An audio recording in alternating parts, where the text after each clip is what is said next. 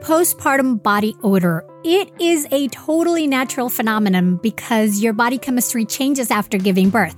And so sometimes that means that what worked before is no longer effective. But I am excited to say that now there is a solution for that stubborn odor. The Sugar postpartum deodorant is a completely natural deodorant made by a postpartum mom who went through it herself. And it works by eliminating and preventing bacterial body odor without covering up your skin's comforting smell to your baby while giving you 12 hours of odor control. And let me tell you, it actually works.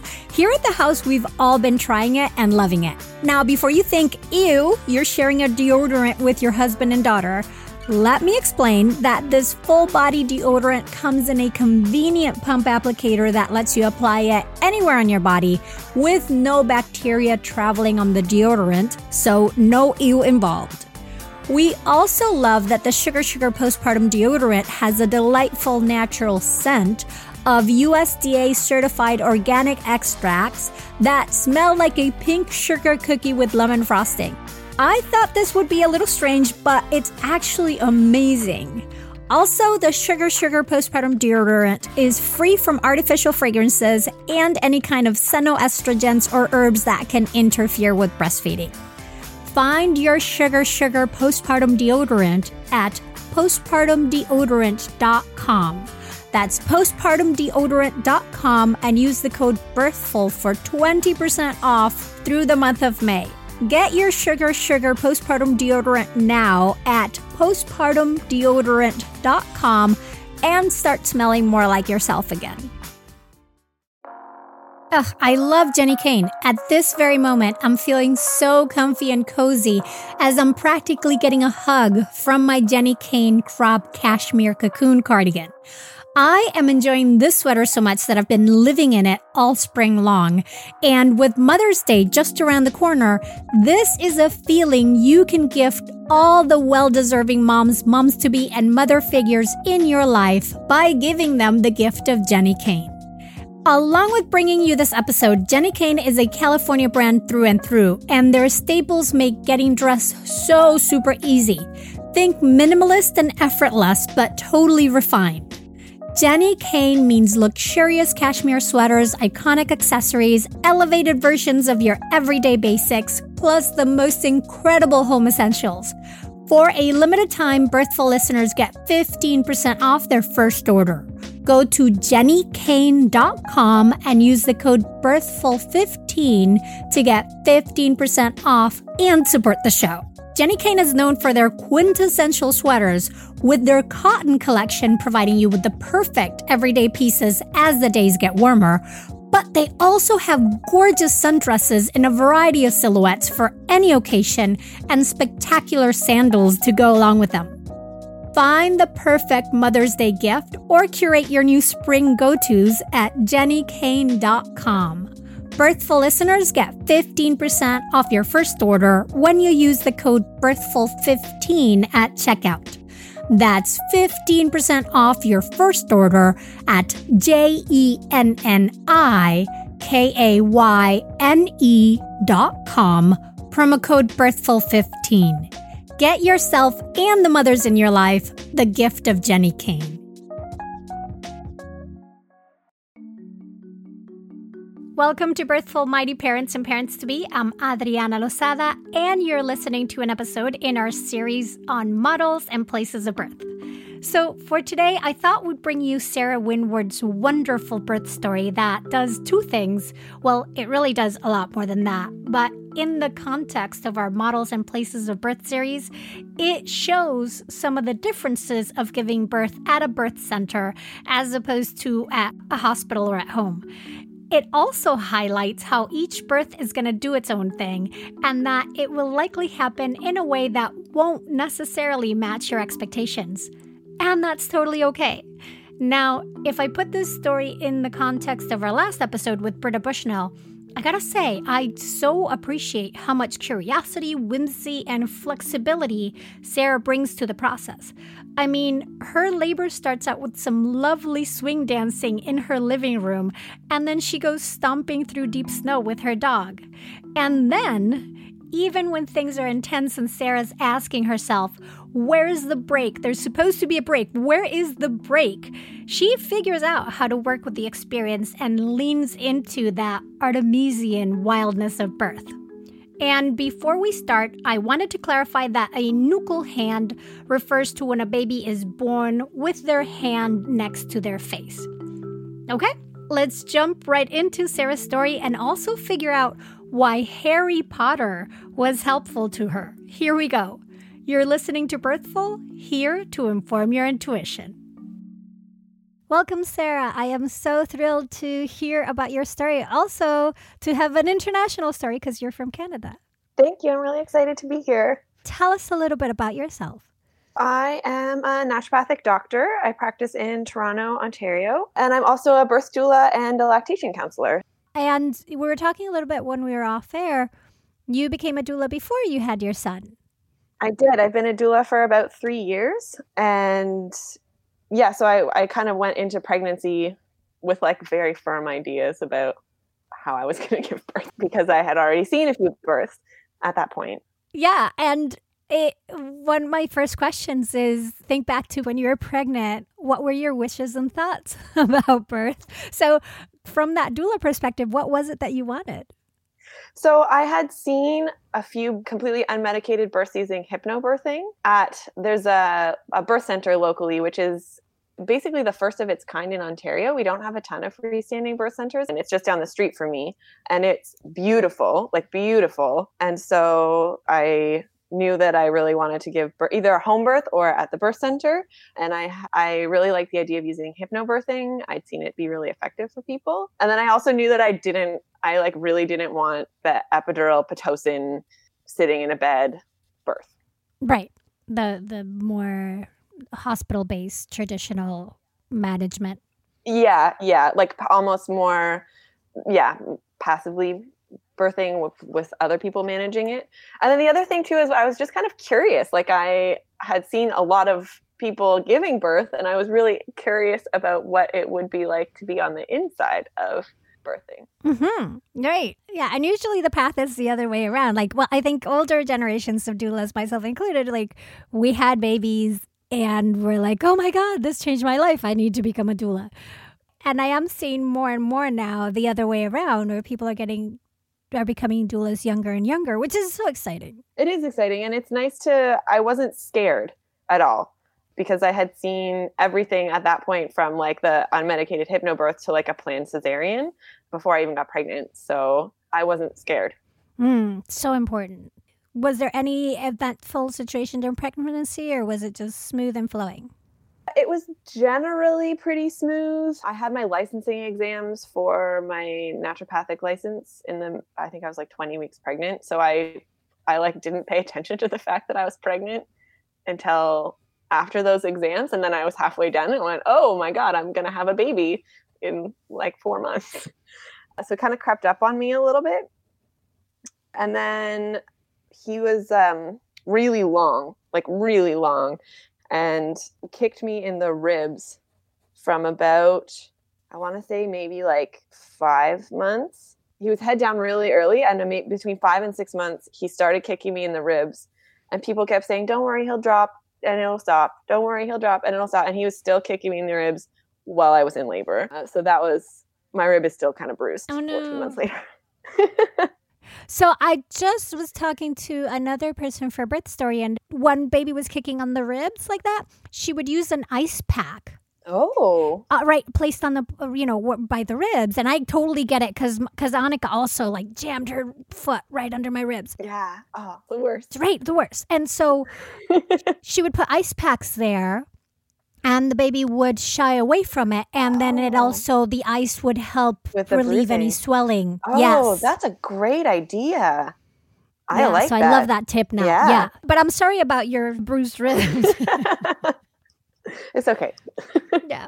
So then you finally were focusing on pregnancy and he was growing and going deep. How did it all start? How did you know, or did you know that you were in labor? Yeah. So my due date was December 27th. So we didn't do anything at all for Christmas because all my family is at least an hour away and there was no way that I was driving that. So on December 25th, after having a really uneventful Christmas, my husband and I put on some music and like rolled back our carpet and just danced in our living room. We both do swing dancing, so we did some swing dancing in our living room. And that was like our little Christmas. And that was it, basically. And then I was sleeping on the couch at that point because our couch folds out into a bed, and he was sleeping in the bed because I was getting up all the time, because lying down, the baby would creep up and then be in my ribs even more. So I'd have to get up periodically in the night and just like let gravity bring him back down.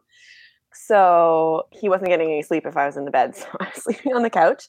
And around 2:00 in the morning, I woke up and I was having contractions, and they were probably like 10 minutes apart, but I didn't really have any Braxton Hicks contractions prior to that. And they, between 2 and probably 5, I was only just like dozing in between, and then I would wake up for them. And so by 5:00, I was like, yep, this is probably labor.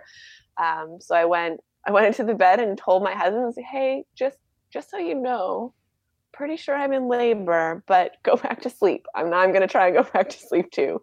And I don't know if he did or not, but I tried a little bit to doze, and then eventually was like, no, I think I'm just awake. Like I can't fall back to sleep in between them anymore. And that was around probably 7 in the morning.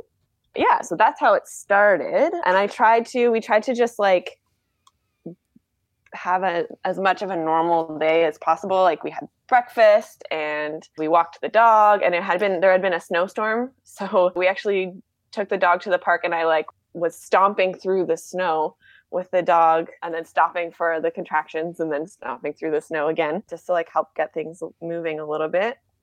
And I'm getting all these wonderful visuals of like, I have now in my mind your imaginary living room where you move the rug and you're swing dancing. And then now I have you stomping through tons of snow with your dog. Yeah, it was probably like between 6 and 10 inches of snow. So it was like stomping. And the dog was bounding around in the park, and she was having fun. So yeah, early labor was pretty fun, actually. Yeah, it sounds like it. You're doing a good job of ignoring it and just actually delighting in it. Yeah. And we don't have a bathtub in our apartment. So that was like one of the reasons why I was really excited about the birth center, is because the centerpiece of the rooms in the birth center are bathtubs, like these really nice big bathtubs. And we don't have a bathtub. So I later on in the afternoon, I ended up in the shower for a little bit with some water on my back, and that was really nice. I have a birth ball, so I was on that for a little bit, just kind of hanging out in the apartment. And that went on until about 4:00 in the afternoon, of just kind of hanging around and walking and showering and eating and just hanging out. Mm-hmm. And then around 4:00, we called our midwives, and I remember thinking, oh, I hope this is actually active labor, because we had the 411 where it was like 4 minutes in between contractions. They were lasting a minute. But I remember thinking like, gee, wouldn't it be really embarrassing if as a doula, I didn't know that I wasn't in active labor? So I was like hesitant to call. Yeah, it's different when you're in it. Yeah. So we called, and she got to our house at around 5:45. And I was 4 or 5 centimeters dilated, 90% effaced, and the baby was like -1. And at that point, the contractions were then 2 to 3 minutes apart and lasting about 60 seconds. So I was like, yes, I'm in active labor. It's true. You were hitting all the marks. Fantastic. Yeah. I remember being really excited that I could figure it out on myself. And she, at that point, was like, well, if you want to transfer to the birth center, now would be a great time to transfer to the birth center. And I was like, yes, I would like to get into that bathtub. So this is now the 26th of December. And the birth center we're on one side of like the downtown core, and the birth center is on the other side of the downtown core. So we had to drive through a major urban shopping center to get there. And there wasn't a lot of traffic, but there was a ton of people on the street. So every light, there was like a bunch of people crossing. And I remember thinking like, thank God these contractions slowed down. Because as soon as I got in the car, they slowed. I probably only had 2 or 3 in the car. And I think that was like my brain kicked in and was like, don't have contractions in the car. It's going to be the worst. So I didn't. Yeah, and those contractions in the car, we kind of forget that, and it doesn't get talked enough of trying to factor that into your labor progression, because you want to labor at home as much as possible, or a lot of people do, but then the longer you're at home, the more uncomfortable that car ride gets.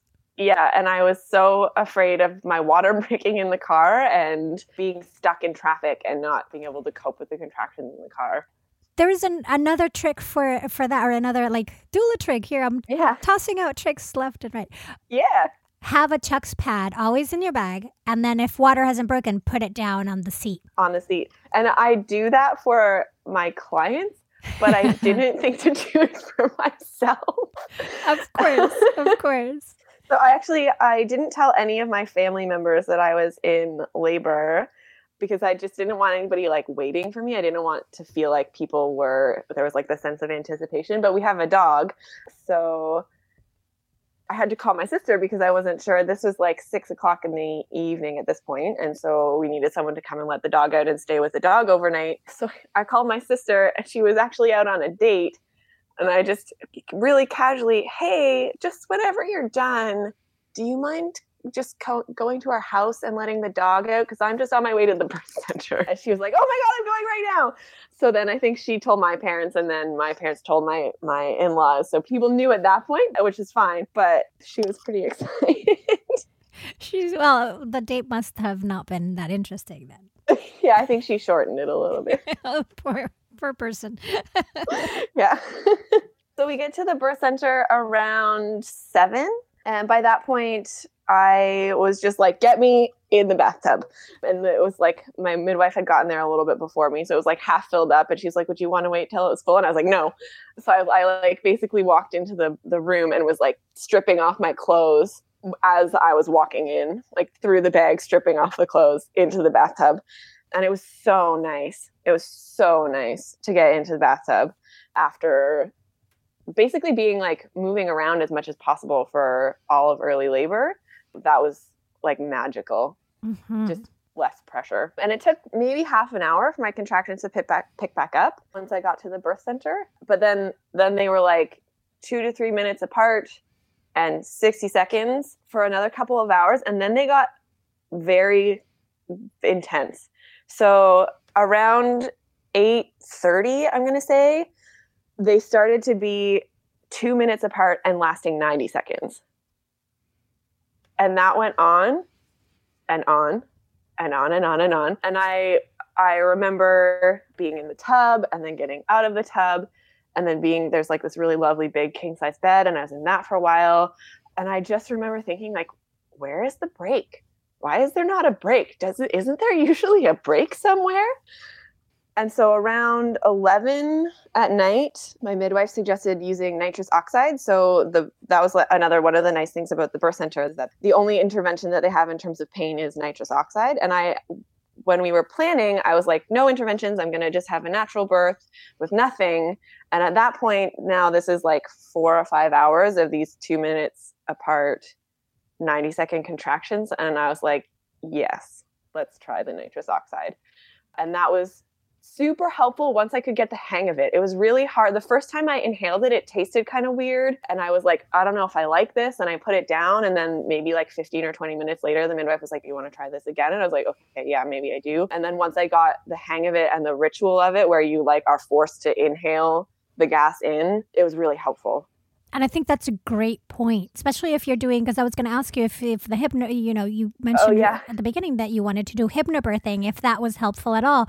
But I find that people that are really in the zone and going deep into their labor process and then get to a point like this where it's so intense and they go for the nitrous, getting the hang of it, like you said, because it's labor intensive, like you have to time it. You got to think, right? Yeah, you have to think. You have to like put the mask on and then take the mask off. And yeah, so it helps, but it requires you to go somewhere different. Yes, and it's interesting. I forgot to mention, I did do the hypnobirthing, but then once I was actually in labor, a lot of the hypnobirthing was like, just breathe and meditations and whatnot. And I like once I was in labor, and I kind of knew this before I was in labor, but I'm a really loud person. I was like, I don't think I'm going to be able to do that. And I vocalized a lot. That was, my husband said, it was really nice when you started the nitrous oxide because you were vocalizing into the mask, so it was less loud. Oh. But the thing is, and I was very loud as well. It's a coping mechanism. Like, it helps. It does help. It does help. And that was one of the things that I remember thinking, which I think being a doula helped me with this, was that, like, no, you have to keep the sounds low. Like, get low with the sounds. And if I was low with the sounds, then I was low in my body. And that actually really helped. Yeah, and not low of intensity, but low pitch, like, oh. Yeah, low pitch. Yeah, like down and, yeah, as opposed to up high pitch. Yeah, that's, not helpful. That tightens and contracts, and the way the other one creates vibration and relaxation. Mm-hmm. Yeah, so that was really helpful. And that was like one of my I think probably that was my meditation, was like, keep it low. And then I just made a ton of noise. Awesome. And I think it's important to know that sounds during labor can be really good too. So, like, don't limit yourself and let it be what it's going to be. Mm-hmm. Mm-hmm. Yeah. It was definitely really helpful for me. I think a little bit annoying for my husband, but really helpful for me. Well, we wouldn't want to annoy him a little bit. I'm sorry. That was snappy. Sorry. No, it's okay. My husband would love that. He's a snappy kind of person. All right. So the contractions went on like that for a really, really long time. And I used the nitrous oxide, and I remember my midwife saying, like, you have to take breaks with the nitrous. And I would say, like, I don't know when the contraction is done. And because there was only like 30 seconds of break in between the contractions, she literally at points was palpating my uterus and saying, like, okay, now it's done. And I would take the break and then immediately be like, oh no, here's another one, and put the mask back on. So that went on until like 4 a.m. So the whole night I was reading my labor notes from the midwife that from 8:30 a.m. or 8:30 p.m. until 4 a.m. That was literally the contraction pattern. 90 seconds long and 2 minutes apart. That is a long time for that intensity. Yes, it is. Someone joked with me after that I was in transition for like 8 hours. Yeah. So thankfully the nitrous was super, super helpful. And at that point, like I do remember thinking, like, I need a break. And it wasn't that it was painful. It was that it didn't stop. Like, I was just like, where is the break? I swear at all the other births that I've been at, there have been breaks. And so at some point in the night, I remember like looking at my husband and saying, I don't know if I can do this. And we didn't hire a doula, and I kind of gave him a few tips of like things that I would need him to do because we didn't hire a doula. And one of them was, like, at some point I'm going to say I can't do this, and I need you to tell me that I'm already doing it. And so when I said, I don't think I can do this anymore, he looked at me and said, you are already doing this. I was like, you are right. I am already doing it. And at that point, the idea of transferring somewhere else with that contraction pattern, like, there was no way. So I stuck it out.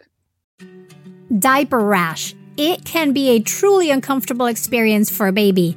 And so I find that one of the biggest conundrums when diapering is figuring out what diaper cream to use.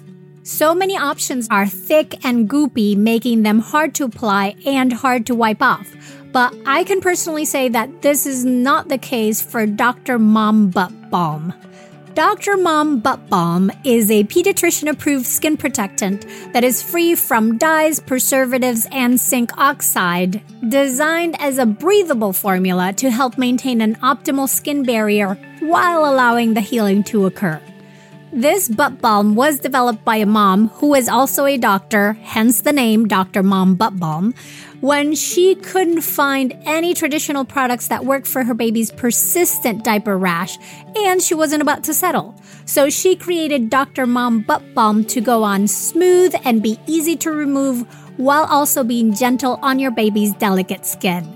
With Dr. Mom Butt Balm, you can say goodbye to excessive wiping to clean your little one's already chafed skin. Dr. Mom Butt Balm is so soft and goes on so smooth that you'll only need a small amount instead of having to layer on a thick goop. Plus, it has a lovely minty scent.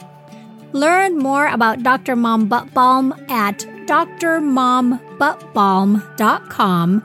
That's drmombuttbalm.com, or look for it at amazon.com.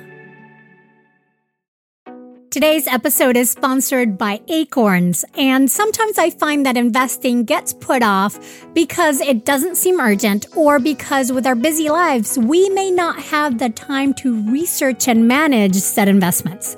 Which is why I so appreciate that Acorns makes it easy to start automatically saving and investing for your future, and that you don't need a lot of money or expertise to invest with Acorns. In fact, you can get started with just your spare change. So, for example, I take advantage of Acorns' Roundup feature, where they round up the purchase amounts I make in my linked account to the nearest dollar, and then they automatically transfer that to my Invest account portfolio.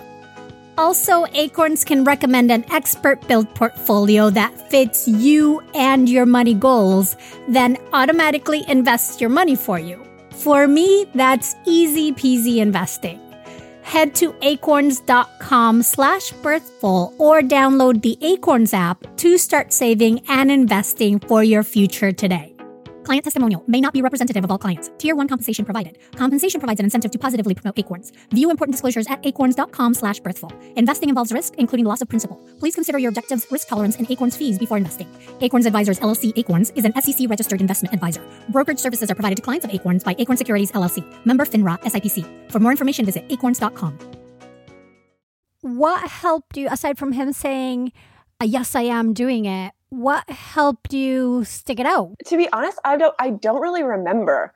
I think it was just the idea of like, I would love an epidural right now, and if an epidural was around, I would get it. But to get an epidural, I would have had to get in the car and drive to the hospital, or we would have had to call an ambulance and transfer in an ambulance to the hospital, and that was just like not going to happen.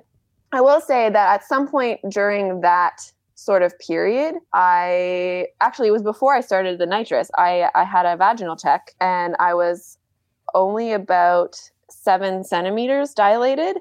And that was after like these 2 minutes apart, 90-second contractions started at 8:30. And this was at like 11.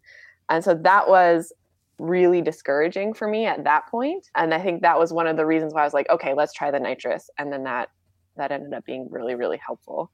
So that was like a little bit of a backtrack, but yeah, I remember being like, oh, I hope this was transition. And then it wasn't transition. Yeah. But it gave you information of where to go next. Yeah, it did. And it definitely, I think if I had been like 9 or 10 centimeters, I would have been like, yeah, okay, great, we're good to go. But then like only 7 centimeters, I was like, okay, I need some help here. And so the nitrous was really, really helpful there. And then around 4:00 in the morning, my midwife said, okay, I've called the backup midwife. And I said, why? She said, because you're pushing. I was like, what? I guess I had started doing it spontaneously, where I wasn't really paying attention at the peaks of those contractions. I had started pushing, and I guess she noticed it before I noticed, because it was so intense, where I was just like riding the wave of every contraction, and that was basically all I could do. And at that point they were like tripling up too, like doubling and tripling, where there would be a peak, and then like 15 or 20 seconds break, and then another one would come. So I didn't even really know, and I don't really have a lot of memory of that. So I guess that was transition, where I don't really have a lot of memory other than being like, where is the break? And I was listening to one of your podcasts recently where someone was talking about the quietude in between like transition and pushing. And I knew that was a possibility. And I was like, yes, I'm going to get fully dilated, and then I'm going to have a break. And that didn't happen either. You didn't get the quietude. I did not. Oh. So she was like, do you like me to check you? Because it sounds like you're pushing. And I've called the backup midwife because you're pushing. And I was like, oh, okay, sure. That point, my water still hadn't broken. And so she checked me. And as she was checking me, my water broke. So that was exciting.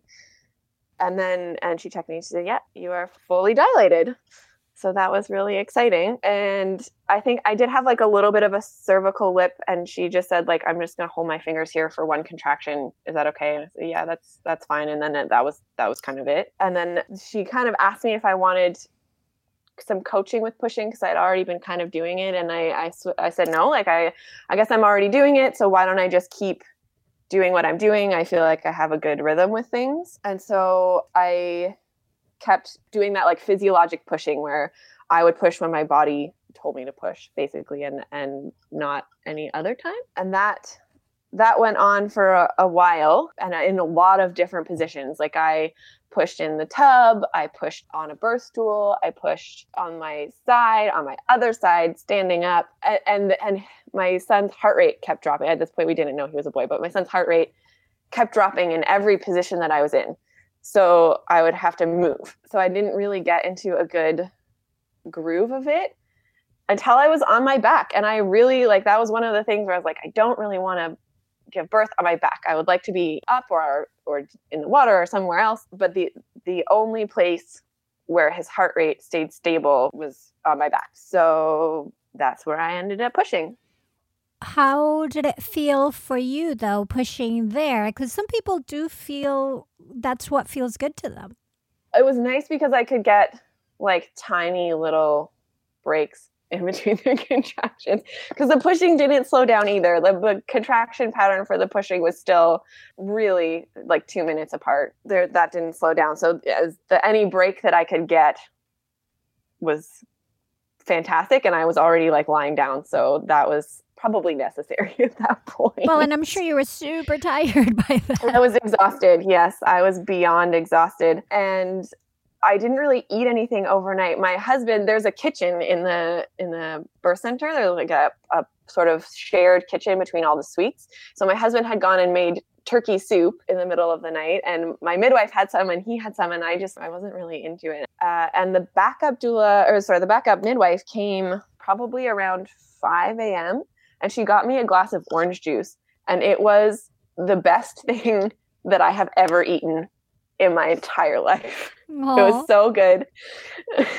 Yeah, to perk you up and give you some energy, and just that's so. And you know, she came in with fresh mind and fresh eyes and fresh everything, with fresh orange juice. Fresh orange juice. And you're about to. Well, you're pushing. How about I'm that? Pushing. Yes, and had delicious orange juice. What happened Yes. next? Yeah, so I'm pushing, and my husband wanted to catch our baby. So when he was crowning, my midwife asked him again, "Are you sure you'd like to catch the baby?" And he was like, "Yeah, sure."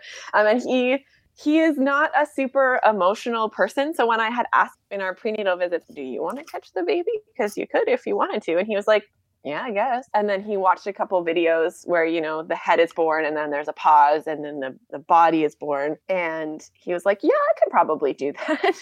So he went around with the midwife and got ready to catch the baby. And then when he was born, he had a nuchal hand, which in hindsight, I think is probably why my labor was the way it was, because I was reading somewhere that like a lot of OBs would recommend a C-section for that, because his hand was like right up by his neck. And so when he was born, he just came out all at once. So there wasn't like the head and then a pause and then the shoulders. He just like came right out. So my husband was like, "I wasn't ready for that." But he caught him and put him on my chest. And that was really lovely. And I think it's much more meaningful to him now that he knows who our son is as a little person. So I think he enjoyed the experience, even though it wasn't quite what he expected. And then he was on my chest, and he actually wasn't breathing right away. So the midwife went to cut the cord because he didn't cry right away. He wasn't breathing. And I said, "Wait," because I wanted delayed cord clamping, and I couldn't quite see what was going on. Like I didn't really realize that he wasn't breathing. And I said, "Wait," and she did. So, and then we both kind of rubbed his back, tried to get him to cry.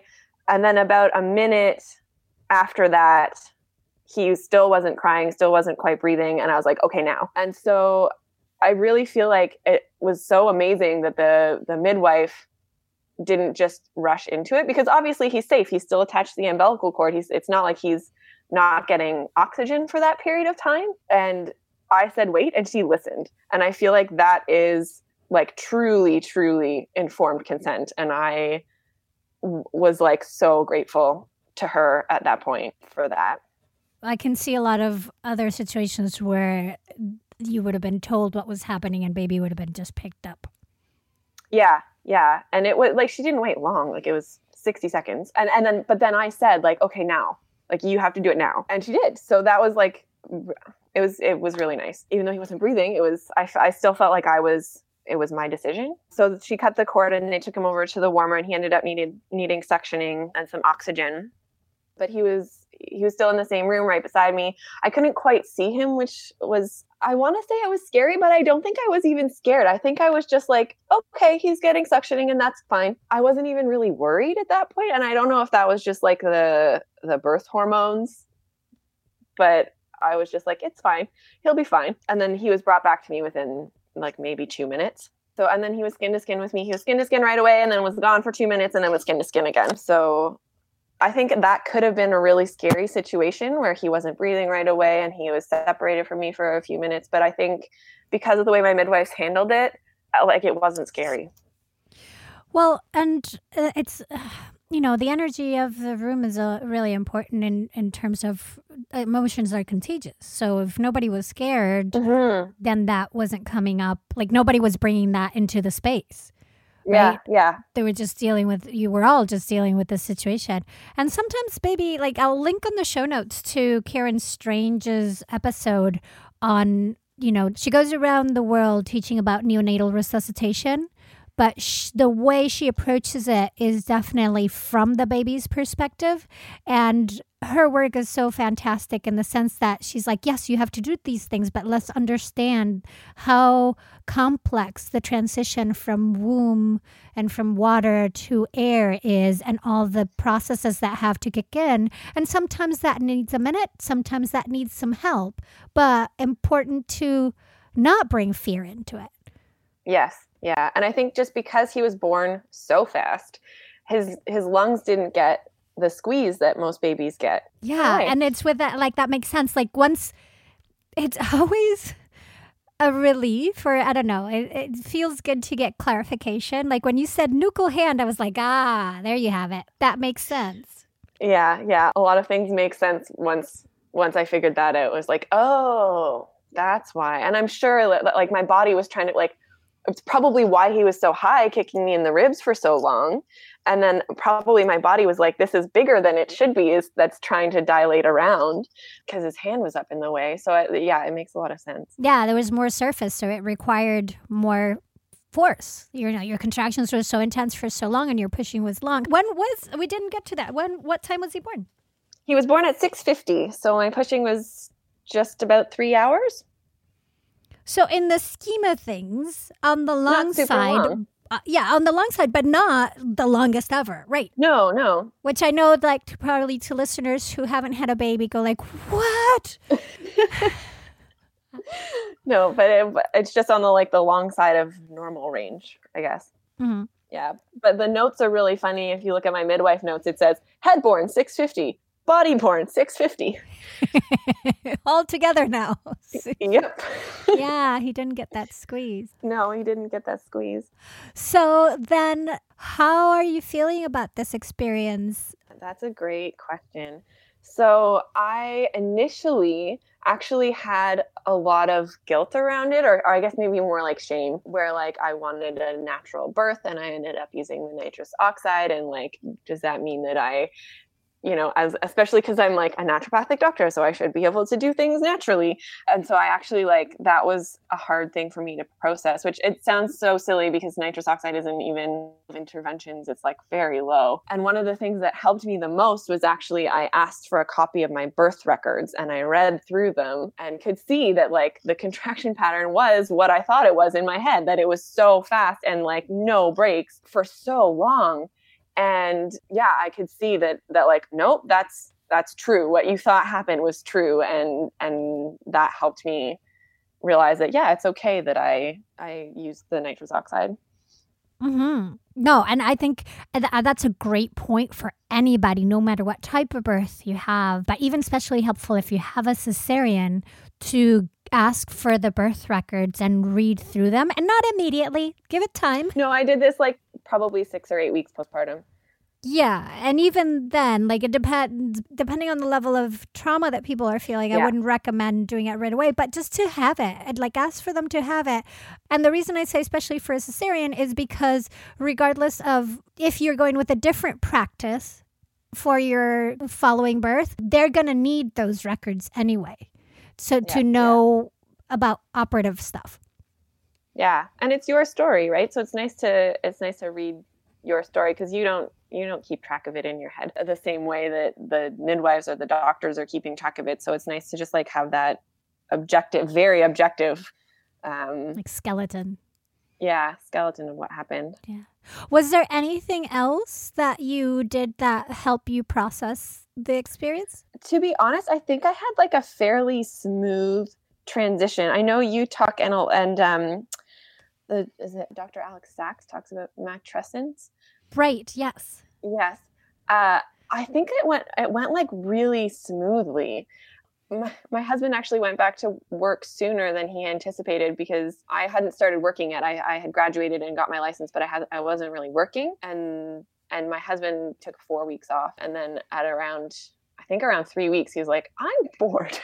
Can I go back to work?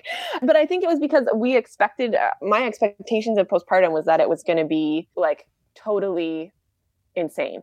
It was going to be crazy. There was going to be sleepless nights and not being able to get anything done. So I had the entire Harry Potter series and I laid on my couch with my son on my chest and read Harry Potter. Was that like your first week? That lasted about, I think it took me about 12 weeks to get through all of them. Okay. Yeah, no, that's my thinking 2 weeks is ridiculous because I couldn't get through one of those books in a week. But but you said 12 weeks? Yeah, I think to get through all of them. Yeah. So you did spend a really good chunk. Like you had that sort of lying in period. You had the cuarentena. You had a good more than 40 days. I did. But I think I did it in like I did do a lot of lying around, but I also like went out for walks pretty quickly because I was doing so much lying around. My husband would be like, okay, I'm going to do the dishes. And I'd be like, can you hold the baby and I do the dishes? So I was still doing like little bits of things where I would like walk to the drugstore and pick something up by about a week postpartum, just getting out little bits outside or like going to the local coffee shop while, wearing my son and just like buying the coffee and walking back. And that interspersed with the lying in plus like doing things that make you feel normal, right? Like showering in the morning and doing the dishes once a day because that was one of my household chores prior to. And so it made me feel like I was still an adult. Kind of. I think it made for like a really easy transition. I didn't really have a hard time juggling things until I went back to my first birth, which was about 6 months postpartum. And was it because were you exclusively breastfeeding then? I didn't even ask you about breastfeeding. Yeah. Yeah. So I tried to latch him right after the suctioning because I figured, if that suctioning was probably uncomfortable. So maybe, the comfort of nursing afterwards. And he like was having none of it. He was like, no. So I tried to latch him a couple of times and was just like, all right, fine. We won't breastfeed right now. And actually the bed in the birthing suite was a king size bed. So after I tried to latch him and it didn't really work, he was on my chest. My husband was beside me and the three of us had a nap for like 20 minutes. And that was like actually the highlight of my birth experience was this nap that we had while the midwives were cleaning up. And then I woke up because he was rooting around and then he latched beautifully. And we did have like a bit of a hiccup the first 2 weeks. He had a tongue tie and my letdowns were really, really forceful in the beginning, like super forceful. And so he would just get so overwhelmed where like he would pop off and it would be like spraying him up the nose and he'd get so gassy because he like couldn't maintain the latch. And at 2 weeks postpartum, we ended up getting the tongue tie clipped. And then since then, it's basically been smooth sailing with the breastfeeding.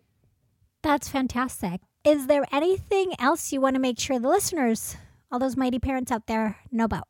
Honestly, like I think the biggest thing, first of all, I didn't hire a doula and I regret not hiring a doula. I think my husband was really great, and I gave him like a mini doula training. I was like, these are the things that I will want you to do. And he did all those things, and he was really fantastic. But I really noticed the difference when my midwife walked in, having female presence who knew what was going on. And thankfully, because, she's a midwife, she stayed with us through the whole birth, but your OBs and your nurses are in and out of the room. And having that specifically female presence for me that knew what was going on, and just like her touch was so different than my husband's. And I think that really, I think I would have benefited from that earlier on. And I think so next time I will definitely have a doula. Yay. I was surprised.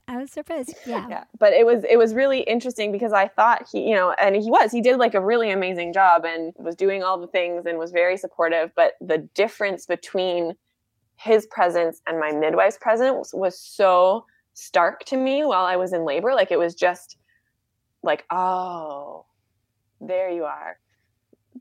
And I think that's where I'm like, I go back to Britta Bushnell's work and how birth will transform you. And also like thinking about archetypes and roles. For as much as we focus on our modern world, which is true, but there's still these ideas and concepts of archetypes. And it's to distill it to the fact that, like, in simple words, people have different jobs. Yes.